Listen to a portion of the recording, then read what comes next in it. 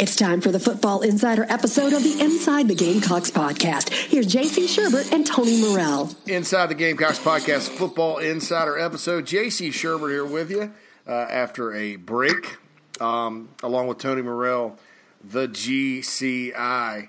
Tony, not a lot going on as the whole world seems to be kind of paused right now because of the coronavirus scare, but South Carolina certainly they say recruiting never stops, and I guess it doesn't. The Gamecocks have gotten 2 commits since we last talked to our audience here, including a quarterback. I guess the quarterback for this class, Colton Gauthier, out of Decula, Georgia, Hebron Christian Academy, 6'3", 205. And Tony, your kind of impressions of him, to me, just the 10,000-foot view of it is type of quarterback the Gamecocks probably need to sign in this class because they do need one.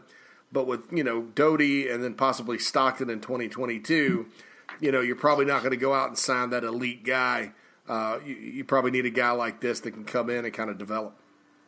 Yeah, I think he's a good fit in this class and a good fit in Mike Bobo's offense. Seen some comparisons to Charlie Whitehurst, former Clemson quarterback, and a guy who played the NFL for a long time. And I do think there are some similarities at the same stage. A solid athlete, not a statue by any means in the pocket, but definitely a pass-first quarterback and a guy who has a good arm, has been, playing the quarterback position for quite a while and is someone that Mike Bobo really evaluated closely after taking the job. I think he wanted to take a step back and see what all options were out there in terms of 2021 quarterbacks before he made a push for any. And then, once he evaluated Gauthier and the other guys that were available, he decided to firm up that offer and push for him. And he was a guy who's been high on South Carolina for a while now. I think he just was waiting to see what Bobo's reaction to him was and whether he was going to push for him. And then once he did, it didn't take him long to get in the boat. So I think he's a good fit. And like you said, with Doty on campus now and South Carolina in good shape with Gunnar Stockton, although they can't assume they're going to get him. But I think 2022 in general, that class is better in the Southeast for quarterbacks. It's looking like right now. So even if they don't get Stockton, they should have some other options. But like you said, I think it's a take that makes a lot of sense right now. Yeah, I broke down the film the other day, and I too think Charlie Whitehurst is a good comparison at the same stage. Charlie was a guy that did not really have a ton of offers and attention. Now Colton had Ole Miss and Louisville and some other schools like that, I think. So it wasn't like he was a one-offer guy. But people don't remember Charlie Whitehurst was kind of a late addition. I think Clemson beat North Carolina on him. Willie Simmons, Shotgun Simmons, remember they called him, was the starter for them, and they thought he was going to be a starter for them in a while. And then lo and behold, Charlie Whitehurst beats Willie Simmons out in 2002 and ends up being, a pain in the Gamecocks' butt for 4 years and a pretty good quarterback at Clemson and certainly did stick in the NFL for a while. I think a little of Blake Mitchell, too. I mean, I remember Blake as a prospect out of LaGrange, kind of that same 6'3", 6'4" guy.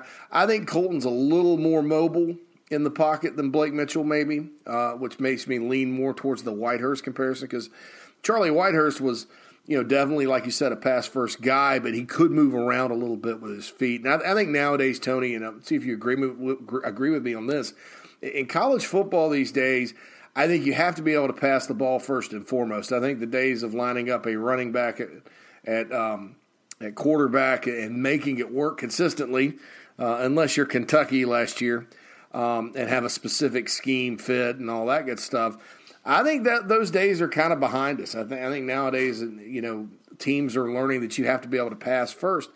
But you also can't be, like you said, a statue back there. You have to be somewhat mobile. So ideally you have a guy that can pass first and foremost, but that can also get it done with his legs in terms of being a little bit elusive, moving around in the pocket, escaping pressure from time to time. Not necessarily a Lamar Jackson type of guy, but a guy that can move when protection does break down.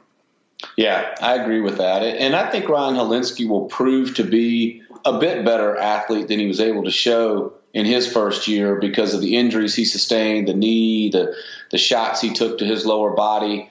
You know, he I think looked slower than he really is. That's not to say he's going to beat Luke Doty in a race anytime soon, but I do think he's, you know, can do a little bit more in terms of buying time and escaping the pocket if he can stay healthier in 2020.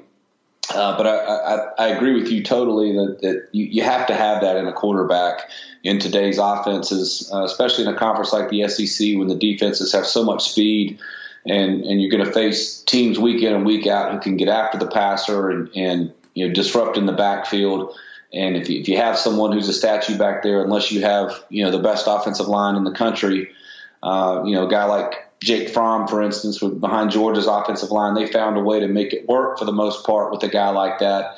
But you better be really, really good up front if you're going to have a guy who can't get out of there and buy himself some time in certain situations. So, I would put, you know, Gauthier in somewhere between Doty and Hilinski. You know, he's not the athlete Doty is, but he's a better athlete than Hilinski. And you know, if he can develop as a passer and really thrive on Mike Bobo and his coaching, then, you know, he's got a chance to help the Gamecocks win some games over the course of his career. Yeah, I'm with you there. And I think it's the perfect type of guy that you have to get, you know, in terms of, you know, South Carolina was one of his better offers for whatever that means.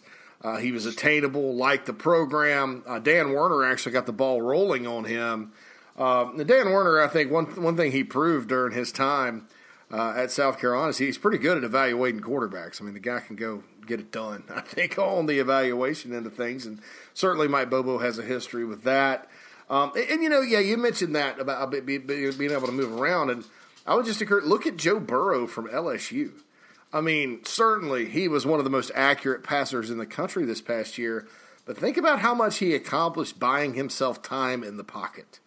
I think when you look at some of the games Jake Bentley played at South Carolina when it was really good, you know, he was able to escape pressure, buy himself time, and make plays down the field. I just think that's the way the game's going. Trevor Lawrence does the same thing. You know, Trevor Lawrence is not a statue in the pocket either. So I would encourage people to kind of take a look at that. Go take a look at the film. He does a lot of things with his arm and with his legs. Not the greatest competition in the world. I will caution people on that, but, you know, he's not a guy they're necessarily bringing in to start from day one. The next commit, Tony, was interesting. And, you know, South Carolina under Will Muschamp, I sort of sketched it out.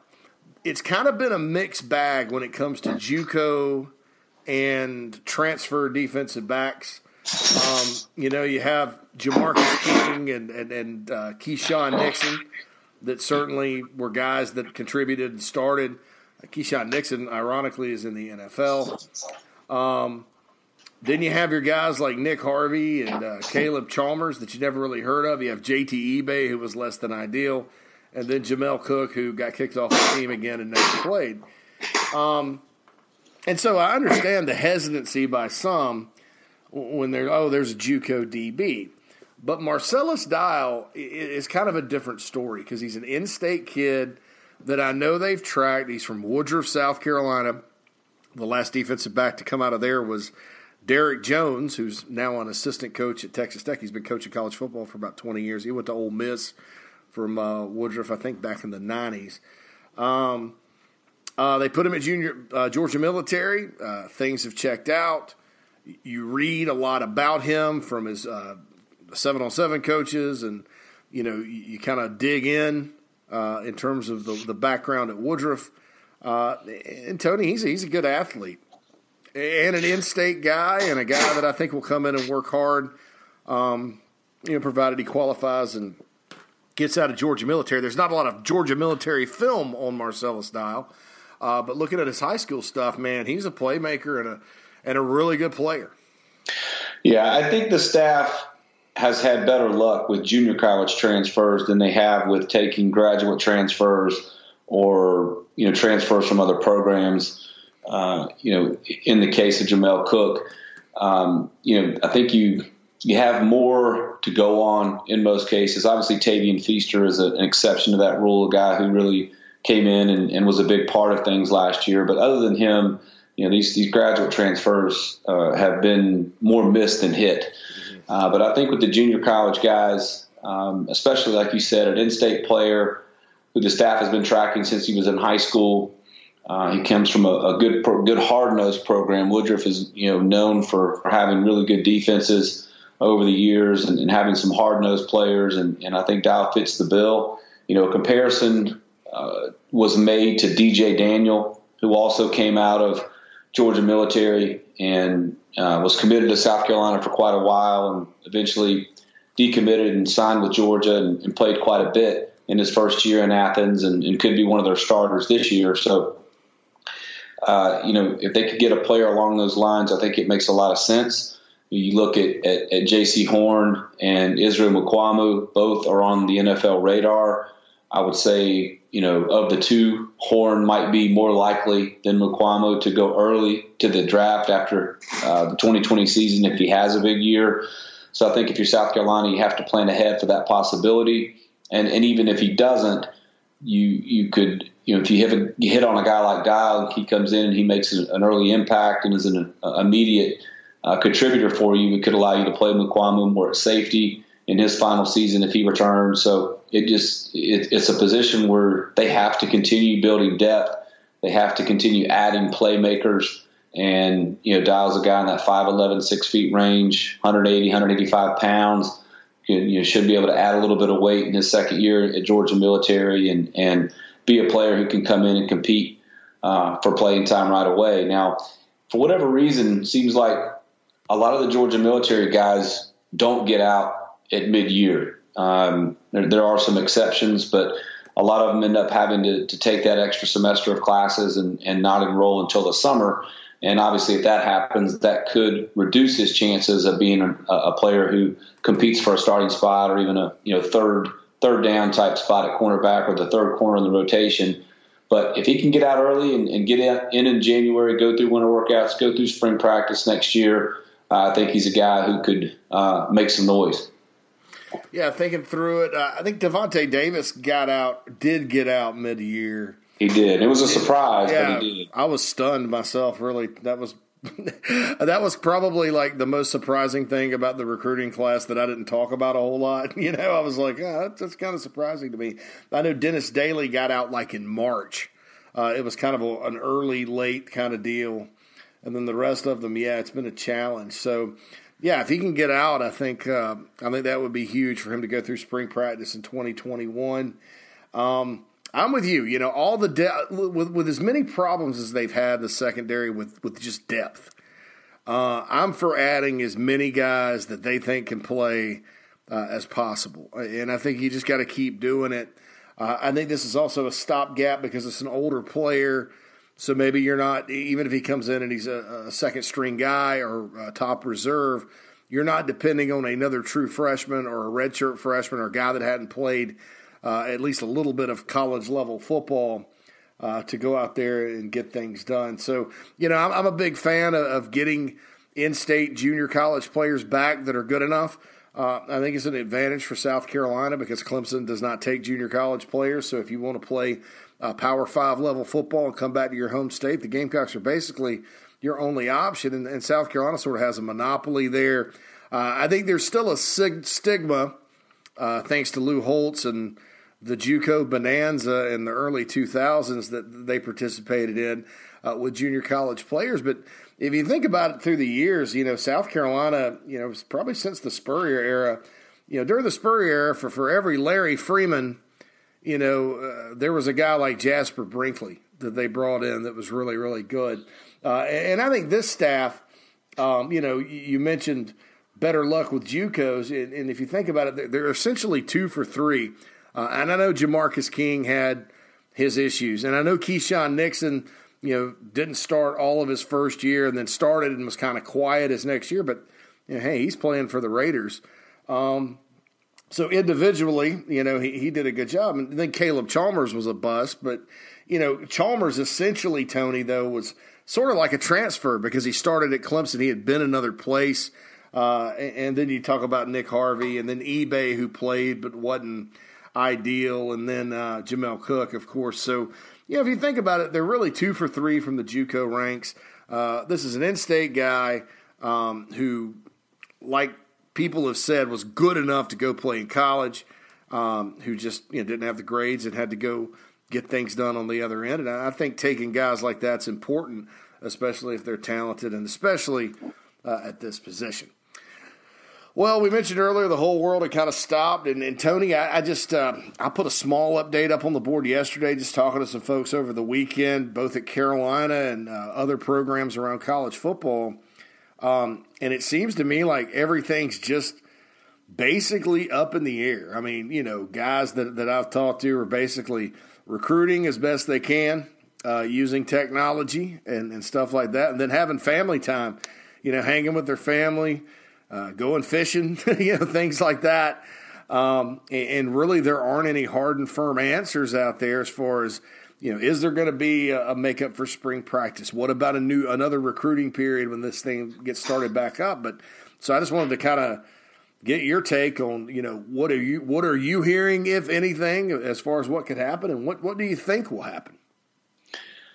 Boy, those are tough questions to answer right now. I think a lot depends on what happens these next couple of weeks. Obviously, President Trump has come out and said he'd hope to start reopening parts of the economy and different businesses around Easter or the week after Easter. And if it tracks to where that happens, then, they may be on pace to still have at least summer camp in June or July. Maybe give the players at the different schools an opportunity to make up some of those practices in the spring that they're missing over the summer. Even if it's just with no pads, just giving them the opportunity to be on the field and have that chance to work with the coaches and especially in South Carolina's case when they're installing a completely new offense. I think it puts South Carolina at a disadvantage if they're not able to practice again until the fall.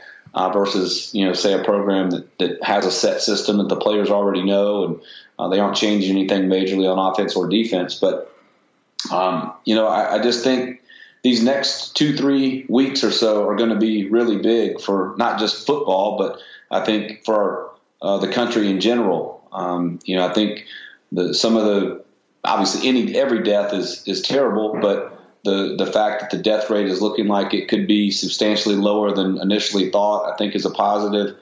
And we're just going to have to see how this thing tracks these next 2 or 3 weeks. But I think the coaching staff is preparing for the possibility that not only could they maybe not practice again until the summer, but they may not have camp at all. There's been some feeling in the program that may not happen.